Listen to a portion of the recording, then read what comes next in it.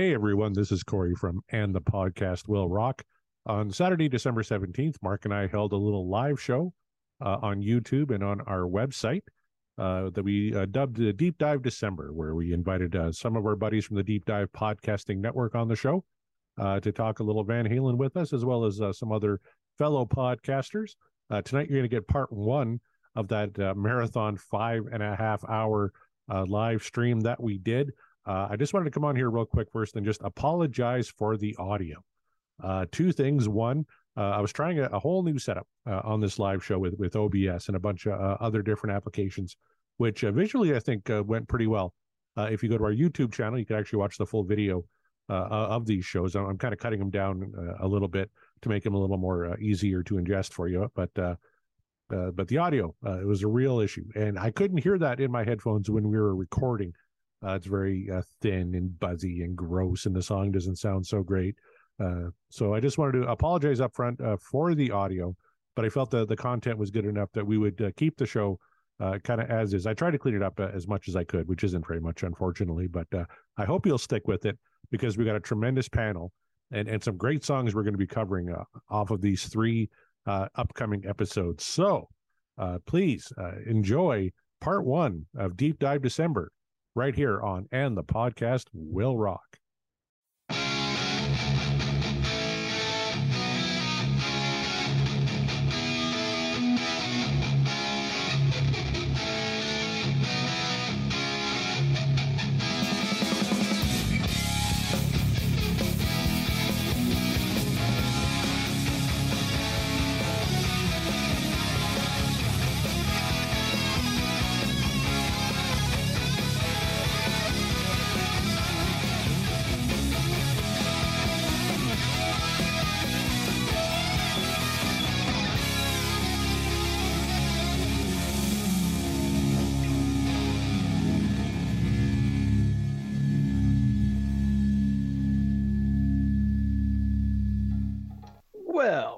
Welcome all you rockers, rockettes, and everything in between, whatever you want to label yourself. It's all good. You have joined us for another live edition of And the Podcast Will Rock. Welcome. I am your co-host, Mark Kamier. With me, as always, is Corey Morissette and so much more. Corey, how you feeling? Are you excited? Do you have your festive boozy drink with you? I've got an entire decanter of boozy drinks. You can't see because of the damn Zoom background. But yeah, it's been a very stressful day. I was working all day. The hockey game I was shooting went very late.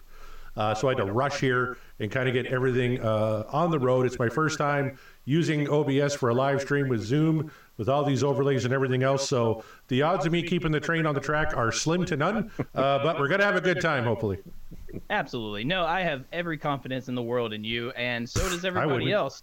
Well, but we do, and that's what matters. It's about believing. That's what the holidays are all about. We believe in you, and the people believe in us. Some of those people are some guests that we have joining us for the live show.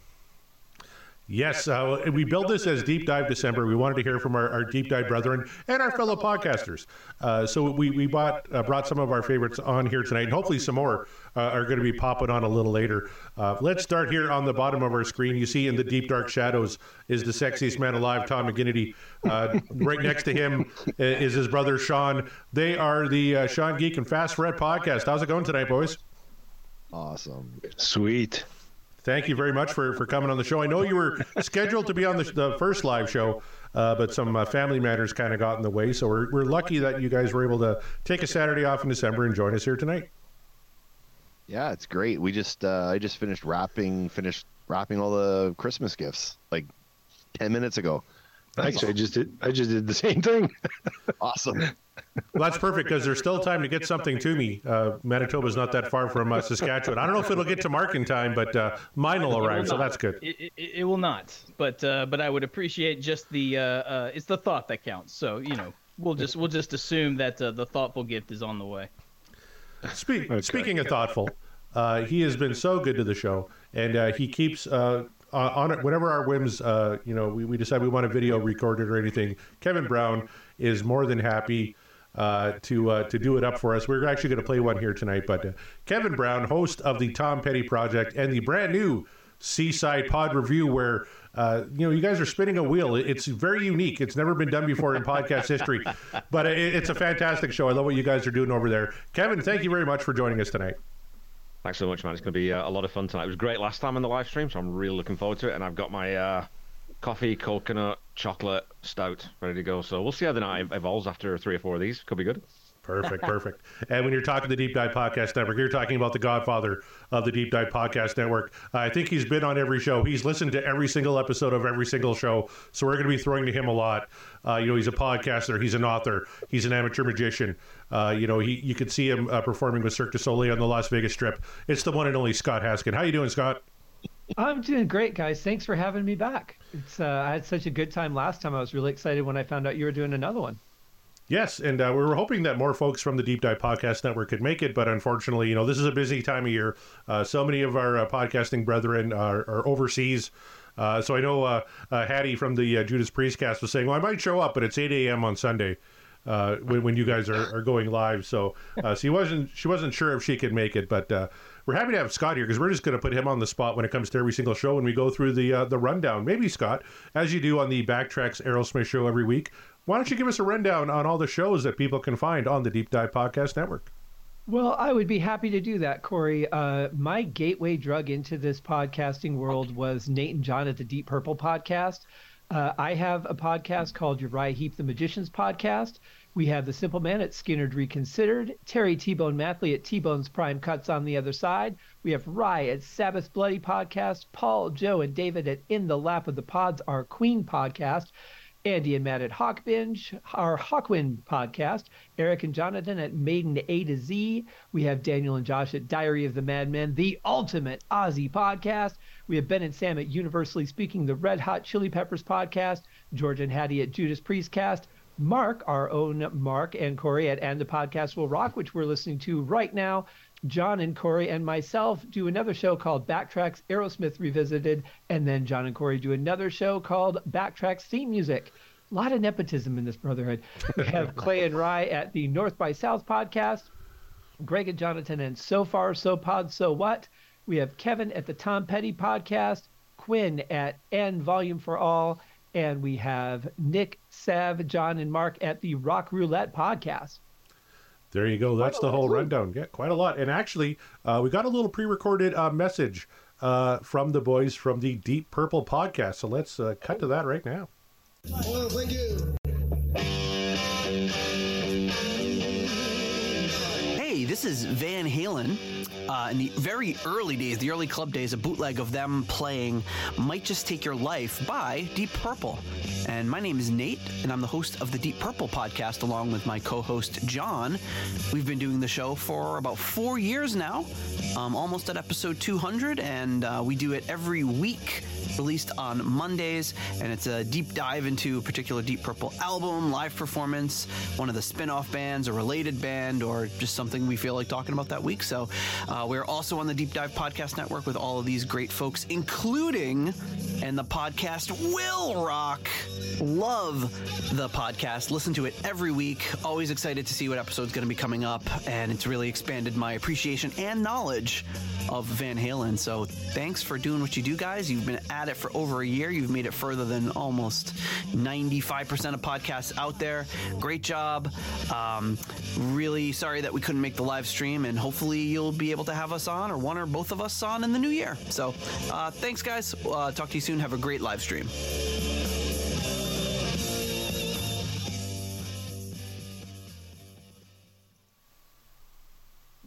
All right. We are back. So that was the boys from the Deep Purple podcast, Nate and John. We actually just had John on Backtracks Aerosmith Revisited. We taped that earlier this week. That's going to be coming out sometime in February, but we had a lot of fun with John. But we also have the boys from the Sean Geek and Fast Red podcast. Sean, maybe tell the folks a little bit about your show and what you got coming up. Boy, it's basically Todd and I. We're two brothers. We're musicians. I'm the geek. He's the fret. We kind of we use our different perspectives to just talk about different topics. Music is very prominent on the show. We do talk a fair amount of Van Halen. Rush, and other things, of course. But yeah, that's basically it. Every week we find a topic to geek out or fret out about. Or we don't have a topic and we just kind of wing it. And then we start off with one topic, and then we take a left turn somewhere at Albuquerque, and then it doesn't look anything like the beginning of the podcast. So we just kind of... I was thinking of getting a timeshare in Albuquerque. I thought it'd be a good place because we keep taking a wrong turn there. We'll just stop overnight. That's definitely been your last couple of shows. I thought it was going to go one way, then it turned into something completely different. It was pretty cool. Give your timeshare to Albuquerque a go, but just steer clear of the little blue crystals. Fans of a TV show will know what I'm talking about on that. Mark, we already got some people watching here tonight. We should bring this one up. Connor Burton Training already says, ready and excited. That's what she said. I'm a fan of anybody who's going to break out an Office reference on a Van Halen podcast. So hopefully Connor's still watching. Thank you very much. And then we got this contact here from Rava Flav. She got a doorbell sign that said, bring it or don't ring it. There you go. So a couple people watching anyway. Thank you very much. Yeah, we appreciate you. There you go. Take a shot. It's live. Everyone take a drink every time I say that because it's a catchphrase, apparently. There you are. Yay. And that's what it's all about for this show. We're going to be doing if you're new to the show, by the way, thank you for somehow stumbling upon this. But what we do is we break down the catalog and discography of Van Halen, one of the greatest rock and roll bands of all time. And we do it one track at a time. We spin a wheel, and whatever the wheel decides to bestow upon us, we listen to it and we talk about it. Everyone on this panel knows the drill. You know the drill. Chances are this is not your first time at the show. So welcome back. Thank you, everyone, for tuning in live. So, Corey, in terms of Van Halen news, I'm not sure there's a lot going on right now live unless somebody on the panel has something to contribute to that. Anybody got anything going on? Well, there's one thing that you can find on the Van Halen news desk. I didn't get a chance to listen to it yet, but they just posted this, I believe, today. Rock journalist Jas Obrecht releases complete 1978 audio interview with Eddie Van Halen. So that would be really, really cool to hear from Eddie way back in '78. So there's also some upgraded footage from the 1980 World Invasion Tour that you can find currently on the Van Halen news desk. So I would recommend everybody go to the Van Halen news desk, check both of those out. Eric Senich has said he is going to stop by a little later. He's hosting a concert right now, but once that's done, he's going to pop in. I said, considering how the last show, how long that one went, we're probably still going to be around. Probably just starting the second song actually around that time. So we'll have that to look forward to. Yeah, was there any? I know Scott Haskin mentioned he might have a little piece of Van Halen trivia he wanted to bust out. Well, it's kind of a multi-part trivia question, but what I didn't tell you, Corey, is that it's actually related to the show The Office. Oh, nice. Oh. So I'll throw the first part out to you guys. What Van Halen song did The Office attempt to license for one of their episodes? Oh, man. I've only seen the UK Office. I know oh, really? That's shocking, but yeah, I've never watched the American one, so I mean, I can take a stab. American one's better. You know what? Maybe Rava Flav is onto something. He said, "Give me something to write on, man." I'm gonna guess "Hot for Teacher," because my man Rava Flav threw out a "Hot for Teacher" quote on there. Okay. Anybody else got a guess? I'm gonna go with "Ain't Talking About Love." I'm going with "Right Now." Okay. Anybody else? I'll guess "Black and Blue." Because why not? Todd? Unchained. Well, it was "Right Now."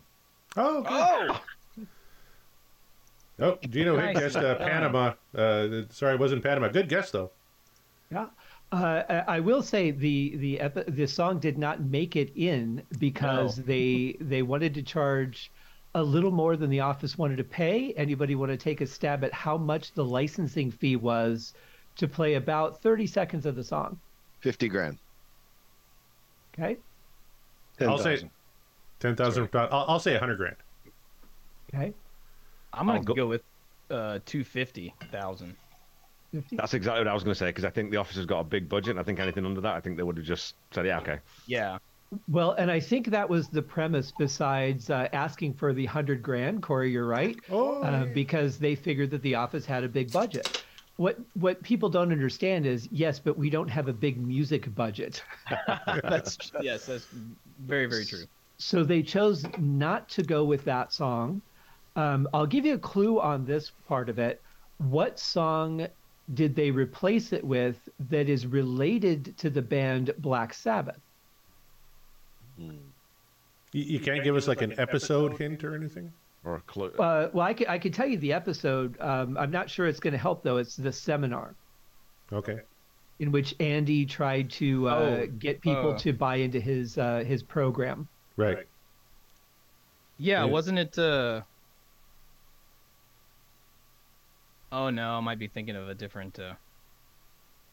So you said related to Black Sabbath, not Black Sabbath. Correct. Related to Black Sabbath. Related to Black Sabbath. Okay. Oh, it was Crazy Train, because Kevin Malone, the character, starts running in with his presentation to that song. That's right, slapping hands, yeah. And nearly passes out about 30 seconds in. Yeah. So the final part of this question is then, how much did the publishers of Crazy Train charge The Office to allow it on the show? Oh, God. $25,000. Okay. It's Sharon. I'm guessing 75. Good call. I'll go 50 then. Okay. Yeah. Todd? I'll bet $1.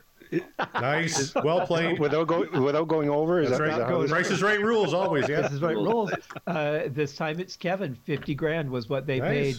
So they still had a fairly substantial music budget. I mean, $50,000 for about 30 seconds of music is a lot of money to pay. Okay. But this is how a lot of artists are making their money now. They're not making it on record sales and things. Licensing has really become a huge thing. Mm-hmm. So that's why Van Halen pushed for the $100,000. That's why they didn't get in the show. Well, the show was a hit at that time. Had they asked like season 1 or 2, they had no budget. Yeah, exactly. Yeah, it would have been, a few $1,000s probably would have been the offer if it had been season 1 or 2. But this is like season 6 or 7, I think. Yeah. So by that point, they were well into like 5 or 6. Yeah, making bank. And you think, though, that's just one 30-second clip. You think of how many 30-second clips or 10 or 15-second clips they need for a series? Like... Well, and I think that's why you don't hear a lot of music on shows like The Office. Well, for one, it's documentary style. So unless they're in somebody's car or unless somebody's singing a song or something, there's not really a lot of logistical room for it. But I don't know. I think right now would have been a great pick for that scene. I'll tell you, season 1 or 2, they would have had about $500 for a song, so they probably would have got something from Disturbed. Limp Bizkit. Bringing that one. Limp Bizkit. There you go. Back. You're bringing that back. So tune into Friday's show, or tune into Backtracks actually. The next Backtracks theme music. Yeah, we did. We actually did a Queen song, Kevin. Mark picked "Who Wants to Live Forever" from Highlander. Highlander. Yeah, great song. Terrific song. They suggested David Draymond would be a good one to cover "Who Wants to Live Forever" on the Highlander reboot soundtrack, and I disagreed. And Corey had a conniption at that suggestion. Just the very idea was so absurd that John must be under the influence of something. I personally said I think Devin Townsend would crush a cover of that. Oh, but, God, yeah. Devin Townsend, yeah. Yeah, there you go. But let that be a lesson to all you would-be musicians out there. Get your music licensed so you can have it played on TV and movies, because merch sales aren't going to do it for you either, apparently, according to a lot of articles I've been reading lately. It's tough out there playing music, but it wasn't tough for Van Halen, obviously, because look at them. They've become one of the biggest superstar bands of all time, really, and very influential. And that's why we're here, and that's why we're celebrating it. You got any more trivia there, Scott? That's the expanse of my Van Halen knowledge right there. All right, let's wrap it up. No. we have some, though, guys. We have some other things we need to do, including reading the Twitter comments, because last week, which was literally yesterday, we dropped the show Love Walks In, and we had a lot of fun talking about Sammy and his extraterrestrial friends. Although one commenter very mad at us. We call this immature basically because he thought it was a beautiful love song. Let's maybe get to the Twitter comments, Mark, if you will, from Love Walks In. Absolutely, we did Love Walks In at the Rockin' Poll. This one was kind of what I expected anyway. We had a whopping 74.4% what dreams are made of, and a 25.6% the dream is over. And if you tuned into the show, you know exactly which way Corey and I voted. So I have not looked at the commentary, so I'm very excited / I'm ready to roll my eyes at what's going to be said. But let's dive right into it. Kyle Anderson says, going against the cult of Mark the Bat, I resent that. Love Walks In is what dreams are made of. When I hear the song, dreams walk in. Well, I'm very happy for you, Kyle. For me, not so much. So there it is. From some familiar faces called Sean Geek and Fast Fret Podcast, seems like good dudes. They say there is very little that can go wrong on this album, and some of these songs they age like fine wine. All that being said, the song is now always going to be awkward for me from here on out. It was bad enough when Sammy explained it was aliens, but I was hoping it was really a metaphor and kept the song special. But now, with American Pie explanations from Mariano and other awkward alien anal probes, well, this song has been sullied. But damn, did you all make me laugh hard. Well, we live to entertain, Sean. So, I apologize that now your association with this song is sullied. You can thank both Corey and John Mariano for that. Hey. I hate John. I hate John now. He just ruined that song for me, man. God damn it. Good point. Christy from backstage over here said, I think John lives for that hatred, and he does. It gives him power, and we love him for it. Christy also says, who doesn't like this song? How? Mark, you voted down this song, so explain to Christy why. Well, okay, I'll explain to the troll in the chat. Wait, who's behind you? Who's behind you right now? Who's behind you right now? Somebody's coming right behind you right now. We have a beautiful trees behind me, nothing else. But I'll explain to this Christy person. The song, as I explained on the show, if only they listened to the show, what a concept. It's not a terrible song. It's not. There was a lot that I liked about it. However, it just didn't land where I was hoping it would land. Whether or not that had to do with the context being provided while we were listening to the song from two different parties, I don't know. Who's to say?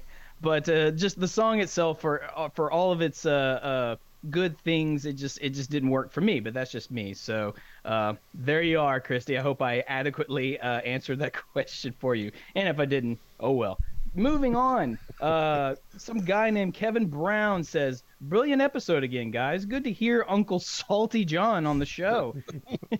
Uncle Salty, that's his name now. Yep. Killer track. Shows that Eddie could write a perfect pop song as well as a perfect hard rock song. Superb keyboards throughout, another guitar slick solo, and great vocals. And we don't talk about those lyrics. No, Kevin, we don't. We don't need to. Like, especially now that we know, we don't need to talk about them ever again. Jonathan P. Todd says, need more of John Teenage Cult of Asgard Ejaculate Mariano on. Great episode. I mean, you can message him directly, Jonathan, for that separate show. But we only need so many of those on our. Oh God. And you talk to Corey about that. He works enough with John as it is. But moving on into more of the commentary on the tweets. Jonathan P. Todd says, great song. I wish you could have spent more time on the music. The bass line is top 3 in the Van Halen catalog. The solo, it is a piece of music by itself, and I love the lyrics. So much to interpret. Well, we tried very much to stay on the music, and the fates just decided that wasn't in the cards for that episode. So I'm sorry. I don't know what to tell you, but maybe one day we'll do like a redux and try again. I don't know. He's dead on the money about that solo though. Like absolutely. Oh yeah, no, fantastic solo. I just wish I could have appreciated it more. My brain was just too boggled by all the information I was being given at that time. Gene Hickey says, song is thumbs up. Had trouble sleeping last night. Worried about coming around and waking up to find aliens waiting for my opening to pull my string. Put on the TV and American Pie was on. This episode may require some therapy. Yes, Gene. And that's why you listen to us. For your therapeutic needs. Yeah. We'll call it needs. It's why he did listen to us. I think we may have lost Gene, which is unfortunate because he's fantastic. Sorry, Gene. Well, maybe you'll come back to us one day. The Deep Purple Yule Cast, friends of the show, obviously. I enjoy this song despite the insane explanations you read by Sammy Hagar about what the song is about. Yikes. So, I know, yikes is definitely a word to be used for all of that. Gregory Muse says, okay, too many beers while listening to the podcast, but as long as Eddie's playing, I'm happy. Big thumbs up. Attaboy, Gregory. Love it. I mean, that definitely is a show for getting your drink on and just having a laugh because, as I say, we're nothing if not entertaining, even if the song we're talking about it's out there.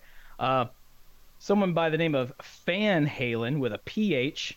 See what you did there. Absolutely awesome. One of my faves, and Ed's second solo was the most soulful he ever laid down, in my opinion. That is a take, but it is a good solo, so I'll give you that one. Yeah. Der Urs, a very 80s song and sound that did not age so well. Well, I mean, sure, that's up for interpretation. I would only agree with you a tiny bit, but I would say there's nothing wrong with sounding too 80s. What's wrong with that? It's great. Absolutely stuff. not. Great stuff. I'm going to interrupt you here quick because we've got some YouTube comments coming in before we get back to the tweets. Please. First, Christy says, should I not listen to the episode? Will it kill it for me? And then maybe. Yeah. Chaz responded with, it's like the Brokeback Top Gun clip. Context changes everything. Yep, 100%. But then Chaz also said it was their funniest episode ever. So thank you very much for that. Yep, that's the glory and wonder that is John Mariano. He's the STD that just won't go away. Chaz says, I'm illiterate too. Well, so am I, my friend. So join the club. Christy came back with, I heard it upstairs in the recording room while it happened. It sounded like Mark had fallen at one point. Did you fall? I fell down. Yeah. She thought I fell because I was laughing so hard or I was just making so much noise just in my confusion that she had to check on me to make sure everything was okay. Well, and here's a comment from Gene who says, you're a lot cheaper than therapy. I'm still here. All right, we still got Gene. Right, that's awesome. Thanks, buddy. Glad you're still here.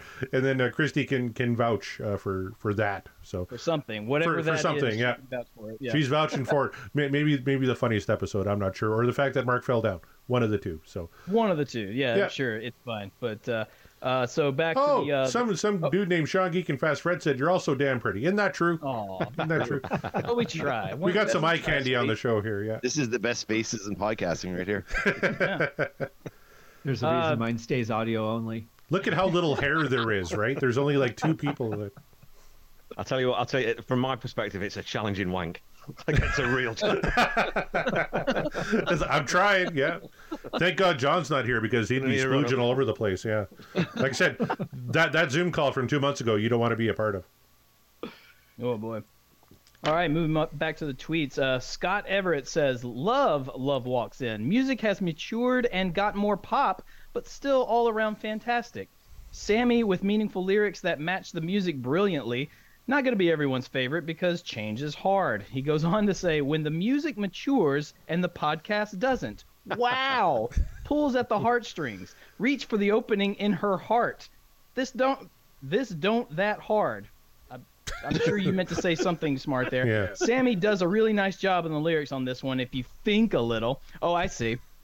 Well, clearly you haven't listened to the show much, Scott, because we don't think here at the podcast because we're not thinking experts. You don't come to listen to us think. So, it is what it is. And no, I'm not going to mature the podcast with the music, Mr. Poopy Pants. Moving on. False Premise says, it's definitely a different vibe from the original Van Halen with David Lee Roth, but the lead and background vocals are great. The piano hook is killer, and the guitar solo is pure Eddie Van Halen mastery. In fact, you might call the tone dreamy. Ooh. What dreams are made of? Nicely said. Well said, even if I only kind of agree with you on a couple of those things. Brad Gould said one of Eddie's best solos, even on the much bashed live album. Probably so, because that solo does rip. Mm-hmm. And Josh at Upper Mid says, well-crafted and played pop song. The lyrics could have included intergalactic tummy sticks, and I still would listen. What the hell are intergalactic tummy sticks? I don't know. Do I want to know? No, Ask I don't. John. Yeah. I feel like John would know. John would know. And that's it. That's it for the tweets. Didn't get hit as hard as I thought I was going to personally. Just that we're not mature enough to be talking about Van Halen lyrics, even when they are. It's literally a song about aliens. Like, it's not about tugging at her heartstrings. It's about aliens. Corey, if you just would think a little. That's true. Then you would know that it's just not about aliens. Wow, Corey. My best friend Chaz Charles says, thinking? We don't need no stinking thinking here. And I agree 100%. Yeah. And I still uploaded the song. I like the song. Mark's the one that fucked on it. He hates it. Mark's the one that ruined the full sweep of yeses. Like, that's sorry. Right. Sometimes I have to be the contrarian, or maybe it was just an off show. I tended to be agreeing with John Mariano a little too much in that show. So he brainwashed you. Yeah, he brainwashed you. Well, he nearly did. He nearly did until I said, no, I am not voting this a yes. But there you have it. There are the tweets. There's what everyone says, and I'm fully prepared for everyone on the panel to tell me how crazy I am for downvoting that song. It's okay. It's okay. Christy says, "Damn, Mark, way to go." I know it's disappointment all around, but you know what's not disappointing? This star-studded crew that we have, and the show that we are about to give to you, because it is that time to go to the wheel. And before we spin it, we've got to manifest. Take a shot. So now that we have so many people other than Corey and myself, this is going to be real interesting. So starting over there at the end of the table there, we're going to start with the brothers Sean Geek and Fast Fret there. Todd, I'm going to start with you. On this live show, you're joining us. Thank you so much for being here. What song do you want the wheel to bestow upon us that we can talk about? What's one that we haven't done that you're just itching to talk about? Top Jimmy. Oh, we've done Top Jimmy. We've done Top Jimmy. So good pick though. Great song. Good pick. Yeah. Did you want me to pick another one? Yes. Yeah. What's your backup? My backup? Unchained. We've done Unchained. Okay. 0 for 2. You can tell Todd listens to the show. Let's see. Pretty Woman. Well, Todd is a big fan of the show. We appreciate him. Todd doesn't listen to our show either, so it's fine. It's totally fine. Todd, you're gonna feel so good when you go back and look at our catalog and see all of these songs that you want to hear about so much.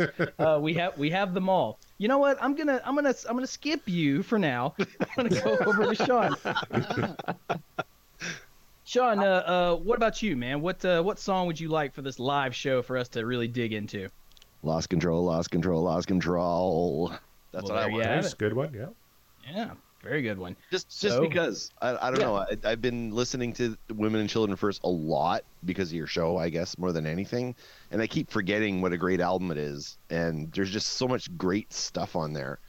And it's kind of like a deep track album, you know? Yeah. So I want to hear that one. Ooh, awesome! Just because the solos in that song are wicked. Well, I want to hear Mark listen to them and go, "Holy shit!"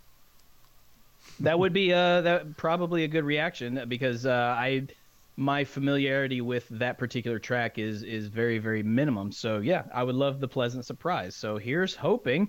But Scott, Scott, what particular track are you aiming to hear that we can talk about tonight? I don't think that you've done the song as is, have you? I don't believe we have. No, I don't think Don't so. believe we've done as But is. So. before we go on, I'm feeling very uncomfortable when I don't know about something. So being part of the Deep Dive Podcast Network, of course, I had to dig into this intergalactic tummy sticks thing. So according to Urban Dictionary, which is this is the hallmark of definitions. We all use it. Tummy sticks, and we're just going to have to add the word intergalactic to the definition. Tummy sticks is a situation commonly referred to as a game, whether you ever want to play it or not, I'll leave up to you, in which two erect men cuddle closely and face to face, causing their two erect penises or sticks to push upwards between their stomachs or tummies. Sticks combine with tummies, hence the name tummy sticks. So in case you mute my mic for the rest of the show, it's been really great to be on. And there you have it. I am all of a sudden very glad John Mariano is not here. Don't invoke his name, because he's like that Beetlejuice fella. He's just gonna Don't say it 3 times. Look in the mirror, otherwise he's gonna show up. Chrissy said he'll bust in like the Kool-Aid Man, and it's just like there he is. That is accurate. So true, everyone shh. Kevin Brown, what particular song of the Van Halen catalog would you like to hear that we may not have done? I got 2. I got one DLR, one Sammy. Oh, please. Sammy, I think, for an episode like this, I think Pound Cake would just take the roof off. It would be, because it's such a great song. I want to talk about Alex's drums on that song are off the chart. Yep. Or the other song that I've been obsessed with lately is I'm the One. And the guitar in that, I honestly think, when you listen to especially when you listen to the isolated guitar track from that song, that might be the single greatest rock guitar performance of all time. Any band, any era, it's just incredible. I've been getting into Phil X lately, and he does YouTube on his YouTube channel. He does an episode called "No One Swings Like the King," and he breaks down exactly why that song's so hard to play, because of Eddie's really very specific swing that he had. So either I'm the One or Pound Cake are the ones I'm rooting for. Fantastic, love them both. Before you keep going, Mark, we got some viewers who want to manifest something. Chaz wants to manifest a return of How Many Say I, because he's a glutton for punishment, I guess. So no, that's off the wheel. That's not happening, Chaz. I'm sorry. We like you, Chaz. We like you a lot, but honestly, with all due respect, fuck off. Connor Burton says Romeo Delight. That'd be a great one too, right? That's a great pick.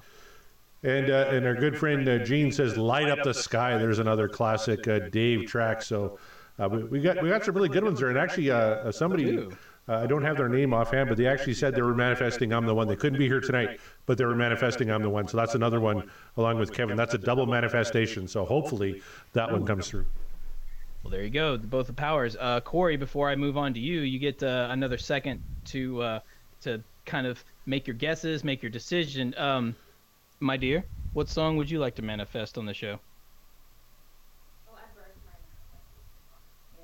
She burned her manifestation. She doesn't have to say it out loud. I'll say it out loud for her. She wants Amsterdam. Amsterdam. I was going to guess that. Yep. Yep. It's gonna be Amsterdam. That's you don't fool me. It's fine. So there you have it. Yeah. So a lot of Sammy manifestations. I'm not mad about it. Corey, how about you? Well, we had one more come in from our good friend Brian. He wants Little Guitars. Great one off of Diver Down. That'd be fantastic. Chaz is laughing maniacally, as he always does. I think when we covered that Diver Down on our episode, that was ranked like one of the top 3 songs on the album for us. Yeah, if I remember correctly, and it would be for me too. That's an absolute standout. I'm gonna, for me. Yeah, I'm going to cop out like Kevin did and pick 2. Because he's a coward and I'm a coward. We're both from Saskatchewan. I'm going to pick a Sammy and a Dave for a Sammy track. I'm feeling in the mood to fuck. We haven't had a lot of fucking going on here, but not so much. No. Kevin picked Pound Cake, which I would not be mad at. Oh, there you go, attaboy. And it's very cold in Canada. Yeah, you got to do something to keep warm. It's very cold today. Yeah, I'm going to go with Runaround, which is one of my favorites from FUCK. So I'm hoping for that one. For a Dave track, Somebody Get Me a Doctor. This is why I don't sing, but I've been in Van Halen 2 kick, and Somebody Get Me Doctor is one of my favorite tracks off that one. So those are the two I'm going to go with. Mark Meyer, what are you in the mood for? And don't pick Amsterdam because that's what Christy picked. Actually, put on your big boy pants and pick a Mark song. I've got my big point pants on right now, so no, I'm not going to pick that because I already knew that was going to be manifested. So I am also going to give you two. Okay. I'm going to obviously have a Sammy tune, and that tune is one I've been waiting for, and I think now's the time. I want Humans Being. Oh, yes. That's the one I want. That's the one I want to just absolutely talk about to the live long day. And then the other track is this David Lee Roth era tune, and it's called Ain't Talking About Love because we still haven't done it, and I really want it because it's so damn good. And and I don't care if you already know how I'm gonna vote against it. It's fine. It's a great tune. Why shouldn't we be discussing it? So those are my two picks for this live show. Awesome. All right. Well, there are currently 6 of us on the call, so I'm going to bring up the wheel here. 6 times. Yep. Let's do a fade. Okay, everybody on the stream should be able to see. Now, how can I interact with this? Interact. Okay, we're going to shuffle this. 1, 2, 3, 4, 5, 6. All right, Sammy's warming up his pipes. Here we go. Let's find out what we get. Here we go round.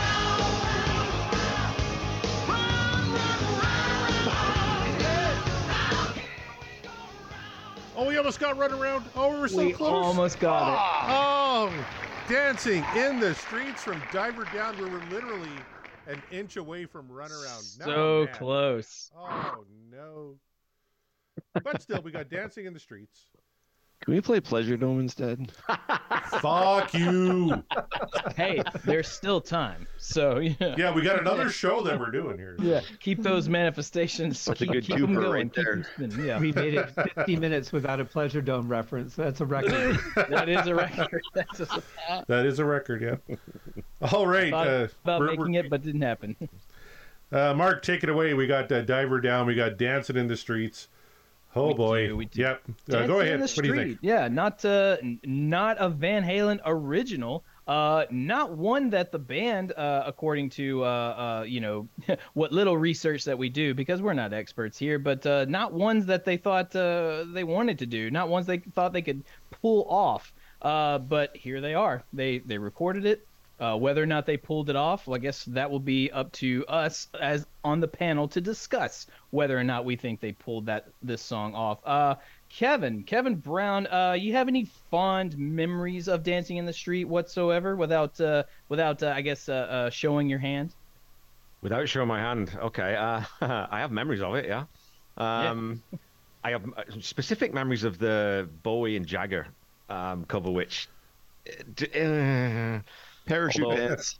Yeah, it ain't great, and it's I don't know.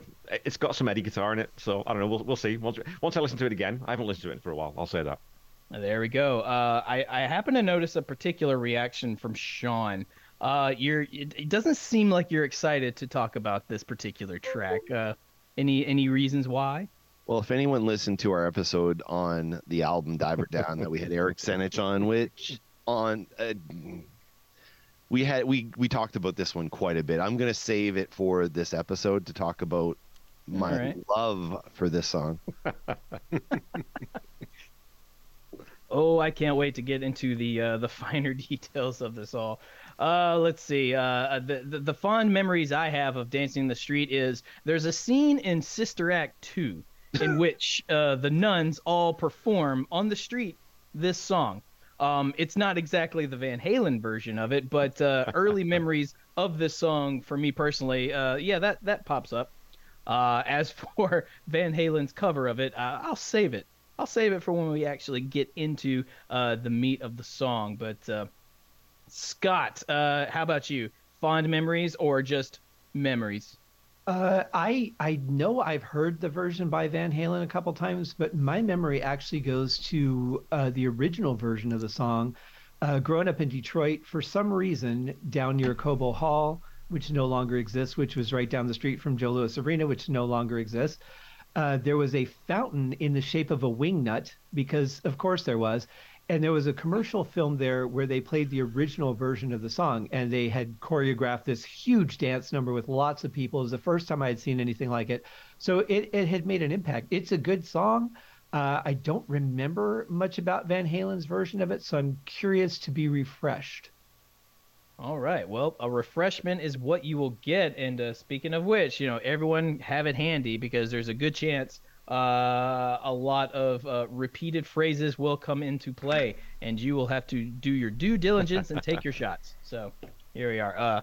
Corey, whenever everything is queued up and you're ready, I'm ready. Let's give Dancing in the Street from Diver Down a listen.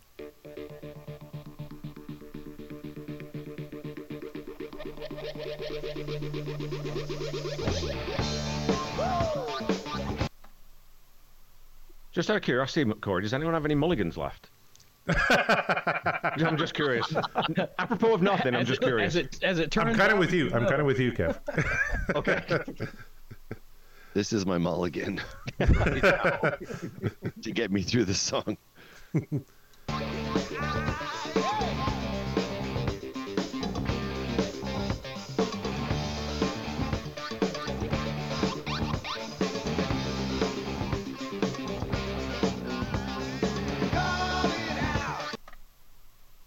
On the which song was it you guys did? We were talking about Jan Hammer. That was the one before last week, right? I can't remember which episode that was. But this song's got that was feel, Ali. right? Yeah, it was. Yeah, there you go. Ali. Yeah, and this has got that almost sort of programmed drums, a real sort of those key change, that step down key change. It's got all the hallmarks of that Axel F kind of Beverly Hills Cop feel to it to me, right? So straight out the gate, it doesn't sound anything like Van Halen at all. It sounds like it belongs to the Miami Vice soundtrack. Yeah. Around the world, are you ready for a brand new beat? Summer's here and the time is right for dancing in the street. They're dancing in Chicago. They'll be dancing down in New Orleans, up in New York City. All we need is music. All right, no one else is cutting in, so I think I don't know. I'm sorry, we don't want to. I know we don't want to sort of prolong this, but does anyone know whose idea it was to cover this one? Was it Dave? What's it, Dave? Yep, Yeah, 100%. Dave. All the Sure. way, yeah. Yeah. This one, and we talk about Diver Down. It's my least favorite Van Halen album, other than 3, I think, probably. Just because the covers they're so jarring when you've got little guitars on there, which is so fantastic, and some of the other originals are really good songs, and then you've got these weird choices for covers, and this is such an odd choice, right? They could have done anything. They could have done a ZZ Top song. They could have done a fucking Chuck Berry song or something. It's something that sort of fits a little bit closer, but I think in trying to take on these songs like Oh Pretty Woman and this one that are so far away from their normal sound, I just don't think they hit it. They should have just covered "Beat It" on this album and just make a circular reference about it. Honestly, imagine if they covered "Beat It" instead of this. I think that would be cool as hell. There was kind of already a Van Halen involvement with Beat It. So, would it really have been a cover? It would have been cool to hear David Lee Roth sing that, though, actually. Hell yeah. That would have been a really cool song for him to sing. Yeah. You can definitely tell that this was a Dave pick of a song, because you can hear just how much fun he's having singing it. As far as everyone else in the band goes, who's to say? But I can hear it in Dave's voice. He absolutely just wants to go full on. I believe we even have a comment in the chat right now saying that Dave was absolutely right about the song, and they owned it by Chaz. That's what Chaz says. So I don't know if they owned it entirely. We've just got into the song, but you can definitely tell Dave was jazzed about doing it. You can hear it. This could have easily been the 5th track on Crazy from the Heat, honestly. Yeah, absolutely. I mean, it didn't need the Van Halen brothers on here at all. Yeah, it kind of has just a gigolo kind of vibe to it, doesn't it? Sure. Yeah, absolutely. That's because it's got Dave's inflection just all over it. So I mean, just like not just a gigolo. What do you think, Todd? You're a big guitar guy. All we got here is synthesizers. What are you thinking? Oh, when I first heard it, I had that constipation look on my face, and I'm going, "What am I listening to?" Like I'm waiting for Eddie to come in, and all of a sudden he hears wop wop wop wop wop at the beginning. And I mean, I know he'd done some keyboards and some songs, but this was something right out of left field. Well, and yeah, you're absolutely right. Chaz says, "Watch the videos live." Ed has a shit-eating grin every video I've ever seen. So That's just his trademark. yeah, he kind of grinned like that on everything. But Yeah. I get it. Chaz is a big fan of this track, so that's cool. Yeah. I was going to say, if I heard this on the radio from the beginning, I would not have thought it was a Van Halen song. As it went into the song, I probably would have thought it was a David Lee Roth solo song. Yeah. Because it doesn't really feel like it has that Van Halen stamp on it. But I do love that heavy reverb that they've got on Dave's voice during the verse. That really trails off nicely. I like that in the production. Excellent. Let's keep rolling.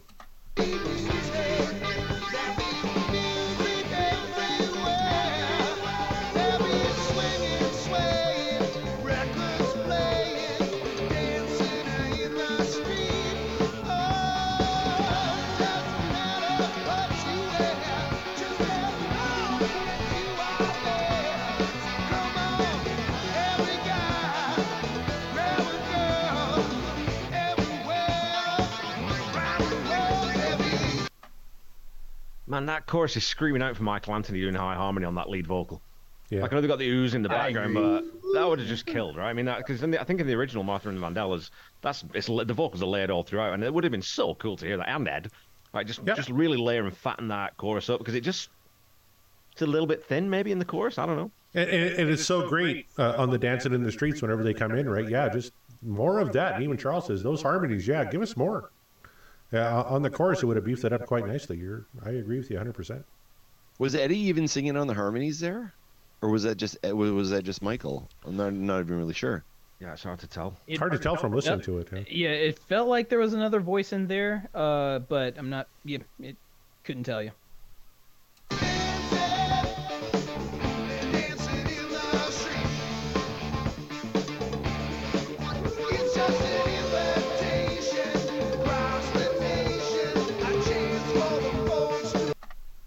Do you hear that cowbell? I've only just noticed that. I only just picked up on that. Yeah.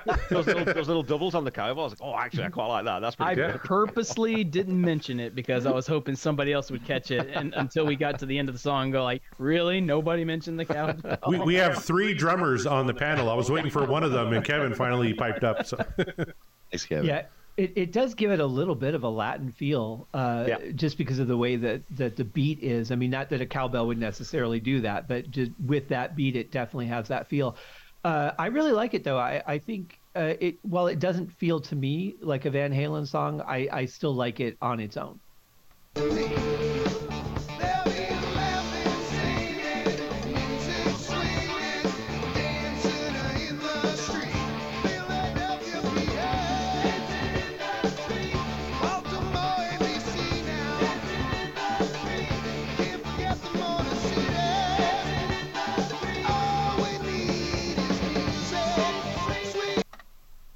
So one thing too, like I don't know, Scott, on the producing side, because I know you've done a lot more of that than certainly it's not in my bailiwick, but they've got that low end bass on the keyboard on the synth, and it's almost clashing with what Mike's playing on the bass, because there's a bass in there for sure, but it's almost sort of you're taking up the same sonic space with those two parts. It seems to muddy it a little bit. I don't know, you catching that, or is that me being crazy?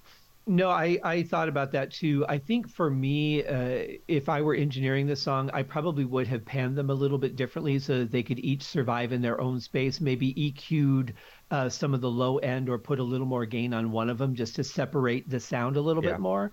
But yeah, I do feel like they're kind of muddying each other up a little bit. How different would this song have been if Eddie would have transposed it from the keyboard to his guitar? Just kind of the same way as AC/DC did with Thunderstruck. Yeah, I mean, he's doing the same riff pretty much throughout the whole song, but it's through the guitar and not the keyboards. And he could have, I mean, in all the effects and tricks and sounds that he uses, I mean, he uses everything with the guitar. I mean, he'll tickle the the springs on the back of the guitar just to get them to ring in the background, Yeah. or give a scrape up at the very top where the neck is, just to give some unique sound. So I could see him doing something totally different to this song if he would have just done it to the guitar. I would have been curious to see what he would have came up with. And what about and with the 5150 sound? I think that tone worked really well with this, because that's got a bit more, bit more treble on it, a bit more staccato kind of punch to it. So yeah. Well, wasn't that the problem though? Is that he didn't have any ideas of what to do with it, and so they kind of defaulted to this? Yeah, That's exactly it, Scott. Yeah, Eric had brought it up on our show where he had said he didn't have anything prepared, so this is like a half finished song because he didn't. I don't have anything, and they're like, okay, well, here's everything, and they just kind of put it in without like really finishing the song. So just a rush And job. he couldn't come up with anything. Yeah. I'm gonna stop putting so much into my music and get famous. It's funny. I found a quote from Dave here, which is kind of interesting. He says, quote, "It sounds like more than 4 people are playing, when in actuality there are almost 0 overdubs. That's why it takes us such a short amount of time to record." Huh. Yeah, well, that sounds like we need 2 more songs for the album. Let's just do something. Yeah, basically. Yeah. Get through it, and we've got no more studio time left. Just that's good enough. I don't know. Does anybody know how long it took to make this album? Because this album was like rushed, right? Oh, yeah. They did "Oh Pretty Woman," it charted, it did really well, and it's like they suddenly had to put together an album, so they had to rush it through really quick. I wonder what that time frame was. It says January to March '82, 3 months. 3 months. Holy shit! Wow. That's a short time. Yeah, that's That's a very short time. Yeah. That's criminal. Like if they had 6 months on this, I think this song probably would have been better, or it might not have been on here at all. Yeah. But yeah, that was the grueling schedule back then. Like album, keep going. Mm. Yeah.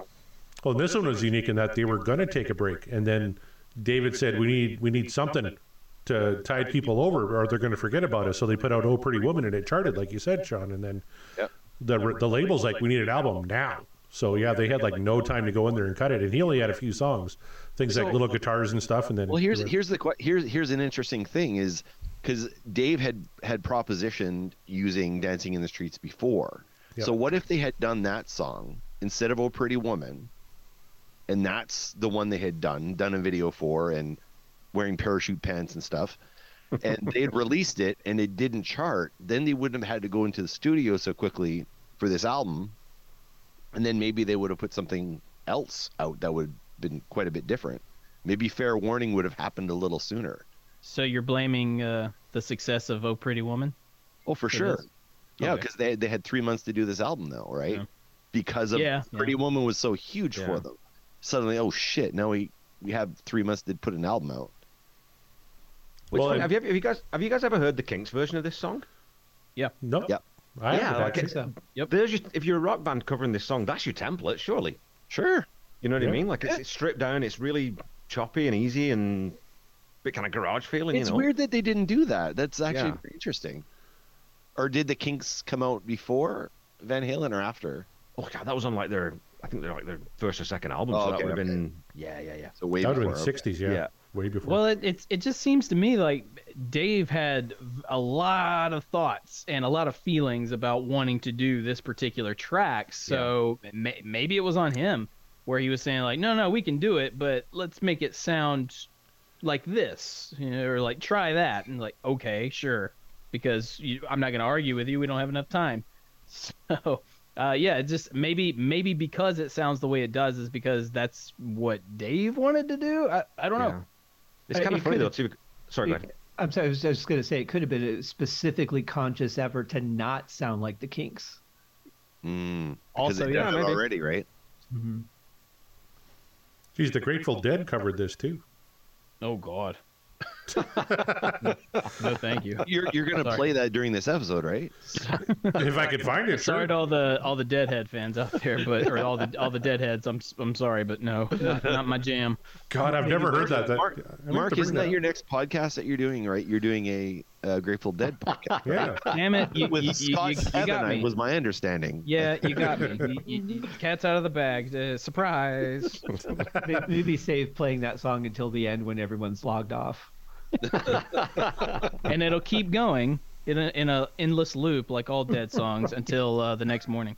There you go. Just to Sean's point, real quick, he said maybe had they released "Dancing in the Streets" first, it wouldn't have charted. It was a top 40 hit. Was it really? Yeah, it hit number 38. So Really? Wow. yeah. Wow. Yeah, it was a big song. Yeah. All right. Chaz has a couple comments we should get to. This was Ed flying under the radar on synth, like on Fair Warning, a sign of things to come. And then he says no one thought of him seriously playing with synth. So Ha! You dumb bastards! It was coming at you full force, whether you wanted it to or not. yeah.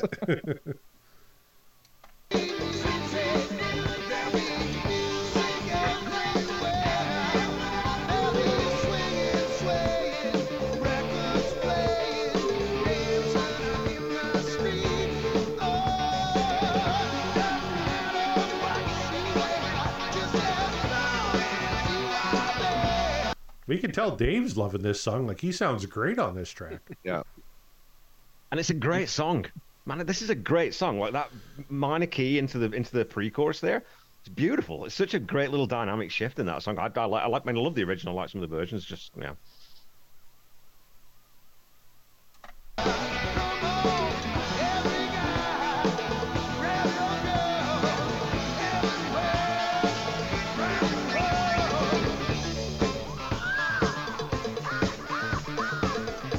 Cowbell.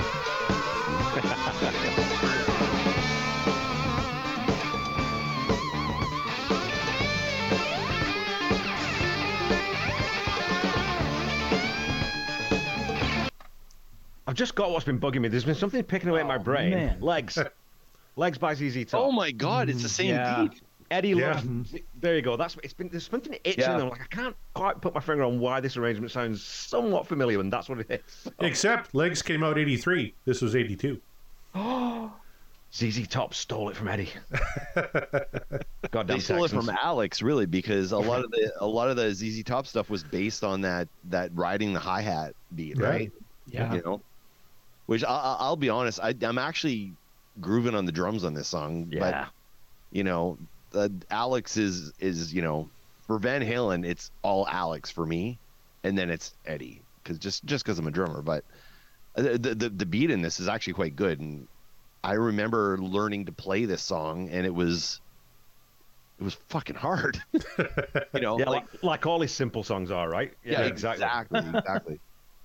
Yeah, I like the placement of the cowbell too, because in a lot of spots it starts about an eighth note later than most people would play it, Mhm. and every time I'm like, that's definitely an Alex thing right there. Yeah.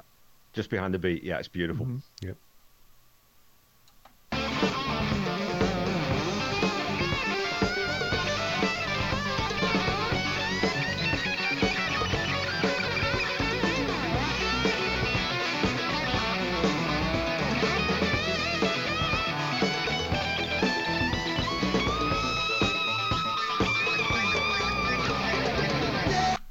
All right. You guys are out, the guitar guys on the panel are way outnumbered by the drummers. So let's start with Todd. What did you think about that guitar solo? The solo portion is great. I mean, he does his hammer-ons and pull-offs, and his squealing and everything else. The typical Eddie. So yeah, I mean, the guitar part, I have no problem with that. It's just the keyboards throughout the song. It's just so distracting.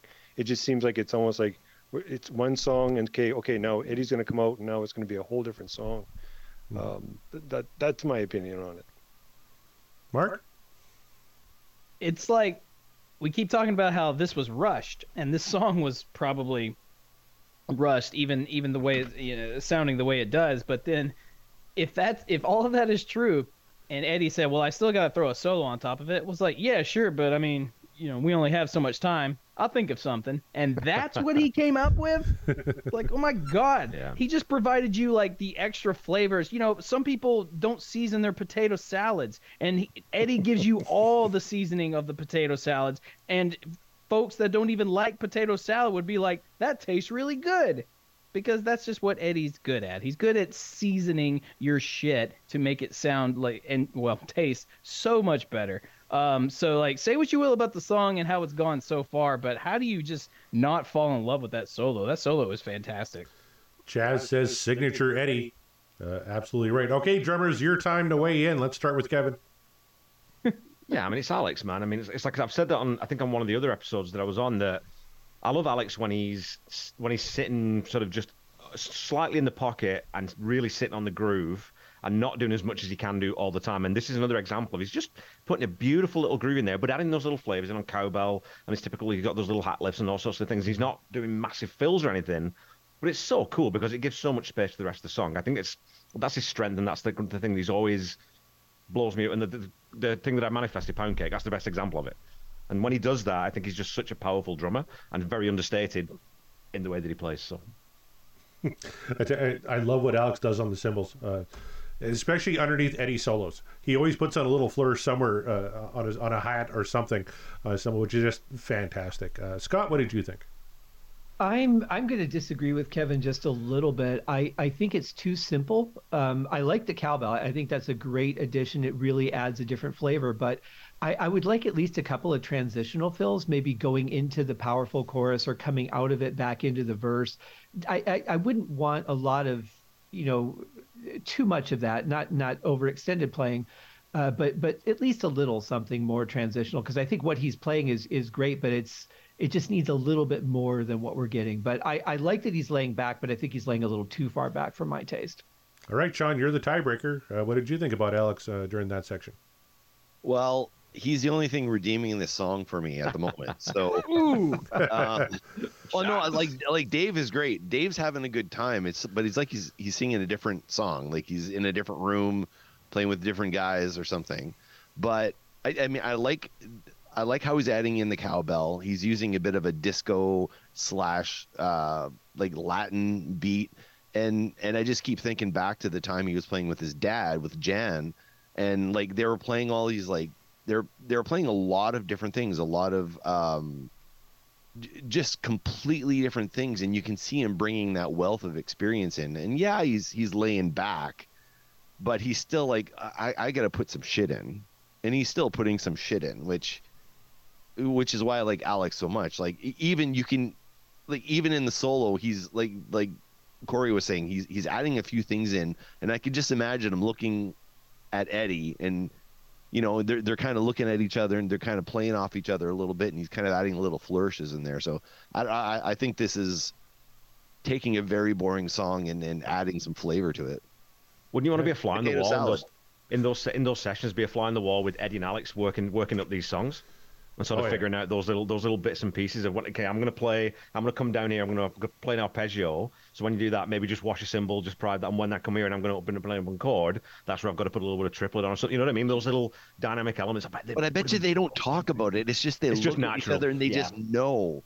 It's just like, I don't know. That shit's brilliant. Yeah. Yep. Chaz says, this is as brown as it gets. Golden oldies became relevant to metalheads. Brilliant. So that's kind of a cool way to look at it, I thought. All right, we got 33 seconds left. Let's keep rolling.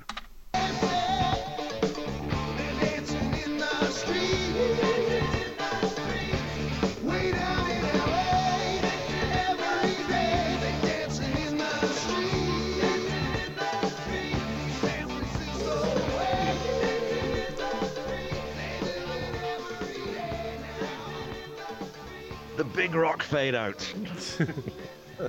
Mark, are you having Dustbuster issues right now?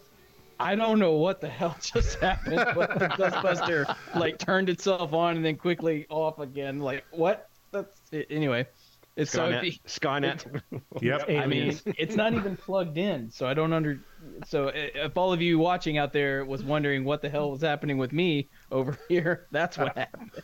So that's John Mariano possessing your equipment in your home. God, that's right. It. He's like Luke Skywalker in Last Jedi. He's in Delaware right now, floating in the air and just fucking with your shit. Yeah.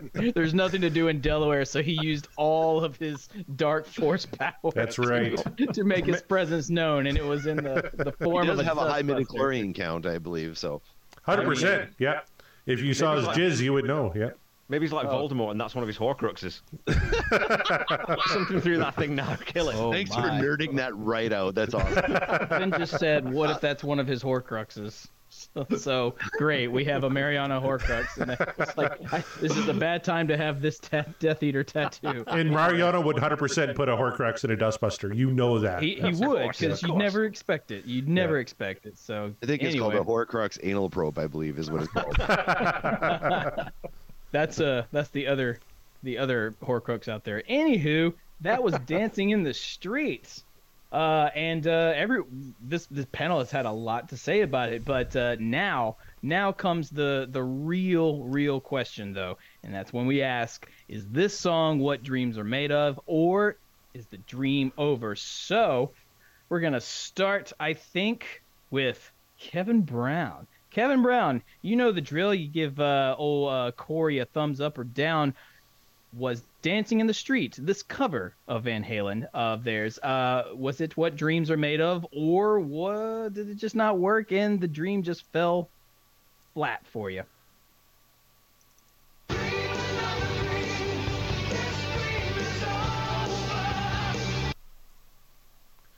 Yeah, it's just, I don't know. Like, it's one of those, it's a throwaway kind of, we'll do this. And like someone else said, like, it's got that feel of a Dave Lee Roth solo track. And I think, Todd, you said too, like, it's got an identity crisis. It doesn't really know what it wants to be. And that kind of sums up Dive It Down to a large extent to me. It's got that thing of, well, are we rocking? Are we popping? What's going on? So to me, it's an unfinished idea that could have been something, but it just didn't end up being anything. So. Well, there you go. There's a one down vote. We're going to move on. Scott, what say you? You were kind of like unfamiliar with Van Halen's go at this particular song. So, having heard what you've heard and having listened to everything that was said, is the dream over for you as well, or is this what dreams are made of?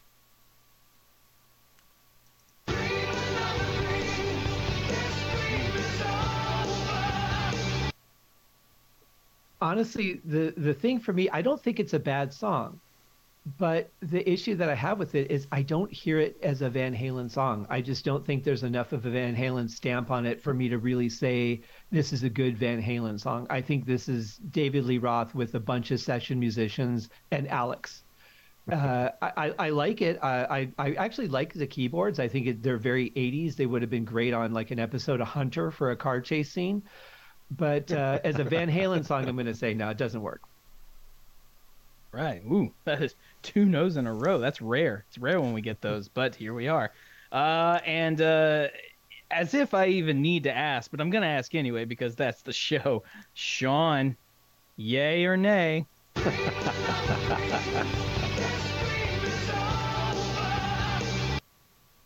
I was very clear on our fair warning episode how much I hate this song, so it'd be no surprise to anybody. Even Eric was like, I think Eric thought I was being a little too harsh, but I don't know. It's a skipper for sure. I mean, the solo is great, Alex is great, but it's not enough to carry the song. That's all I got. Yeah, that's all he's got now. But do go over to that episode and listen to, I'm sure, a more in-depth analysis on his reasonings there.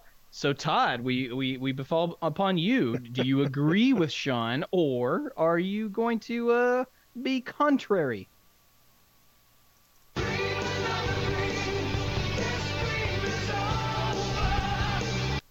Typical. Yeah, everybody touched a good angle of this song so far, and they're all exactly right. I mean, Dave, this is a Dave song. This is something that he probably brought up and says, you know what, this is what I want to do. You guys figure it out. And it just kind of went the way it came together. Like Eddie's solo was great. I mean, he did the same thing with Beat It. He just walked in here, threw something together, and he's number one. So, I mean, the solo's fine. The keyboards, I'm not a fan of. Not those keyboards like 1984. The keyboards on that album are great. I don't know if they were just kind of experimenting to see if he could do something, but to me it was it's definitely not one of their best songs. Ooh, well there you go. Almost a full sweep. So then we turn it over to my co-host Corey. Are you on the same negative train, or are you gonna shoot for the stars and say that in fact this is what dreams are made of?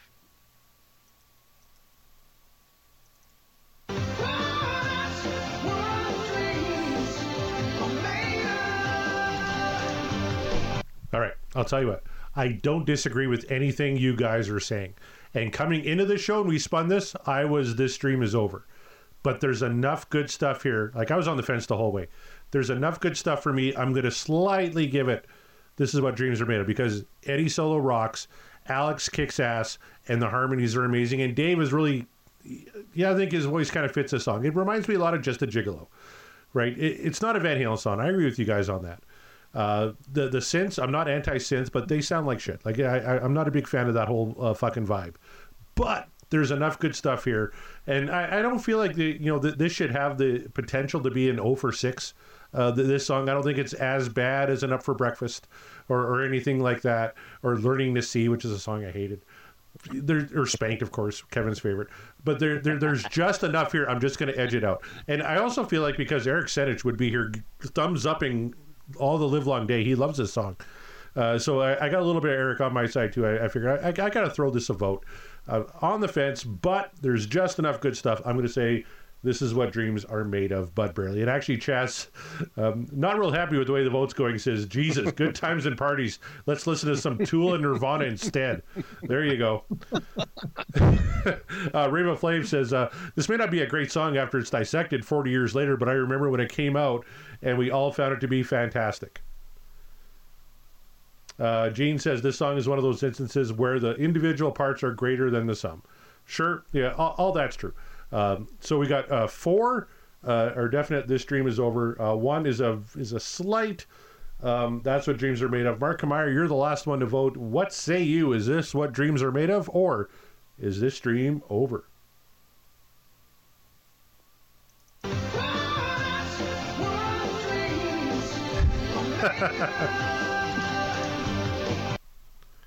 Let me tell you boys something. Nostalgia is a very powerful thing, okay? And there's a lot of nostalgia that comes with this particular song. I mentioned the Sister Act thing. Yeah, sure. But then when I heard Van Halen's version, I went, oh, and I'm a kid when I heard this track. And I go, oh, that sounds way better because it's Van Halen. Like, oh, I know who those guys are. Cool. They're actually, it's a good rock band doing this song that should, by all intents and purposes, not be in their wheelhouse whatsoever. And yet I find it enjoyable. Literally everything Corey said about all the good that is involved with the song is what I take away with it as well. I think the harmonies, there's not a lot of harmonies in it, but when they come in, they are tight. They are absolutely on par, which is where they need to be. That is just, I mean, that's the beauty of Van Halen, really, as a band. Michael, Eddie, everybody. And honestly, listening to it and knowing what we know about how passionate, for lack of a better term, how passionate Dave was about doing this particular track. And when you know that and you listen to it and you listen to the way he is singing it, I don't know. It almost feels like, look at that. Dave is actually having fun. And when Dave's having fun, the whole band's having fun because if he's not having fun, then nobody's having fun because he's Mr. Fun Guy. Would it have been better of a track on his solo outing? Probably. But then you wouldn't have gotten that rip-roaring solo by Eddie Van Halen. And honestly, we have discussed tracks in the past that have been not so great, but have been saved by the beauty of Eddie's solo. I think you could arguably put this particular track in that category too, at least for me. But as I say, nostalgia is a powerful thing. So if nothing else, and again, as Corey said, I don't disagree with all the points you all made, because is it a great Van Halen song? Well, no, because one, it's not a Van Halen song, but did they make it their own? Yeah, I think they did in their own kind of way, and it works for me. And that's all that I need personally. So at the risk of being a contrarian, there it is. For me, Dancing in the Streets is what dreams are made of. So there you are. The Mariano influence is strong. The Mariano influence, it's just rubbed off. You were agreeing with him all last week, and, I don't know. Well, I did use the Dustbuster not that long ago, and when you touch a Horcrux, it's like the influence kind of gets to you a little bit. So, yeah, maybe there's some... Is Mariano in Delaware, or is he in the background of your frame there? He's right behind you. He's playing cards with Christy. Am I? And he's losing, right? so fuck him.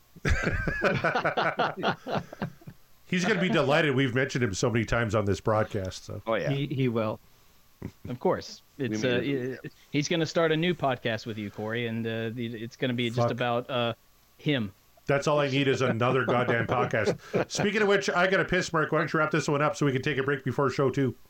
That's right. We are live, so there you go. You guys, that will do it for show number 1, you guys. That's right. We're doing 2 shows because it's a live show. But on behalf of everybody on the panel, Kevin, Scott, Sean, Todd, and Corey, and myself, there you go. Please tune in for part 2 of our show next week if you're tuning in after the live show. But if you're here with us live, just stay put, because we're going to come back at you again with another show, with another spin of the wheel from Van Halen. We are, and the podcast will rock, and we will rock you later. Happy holidays.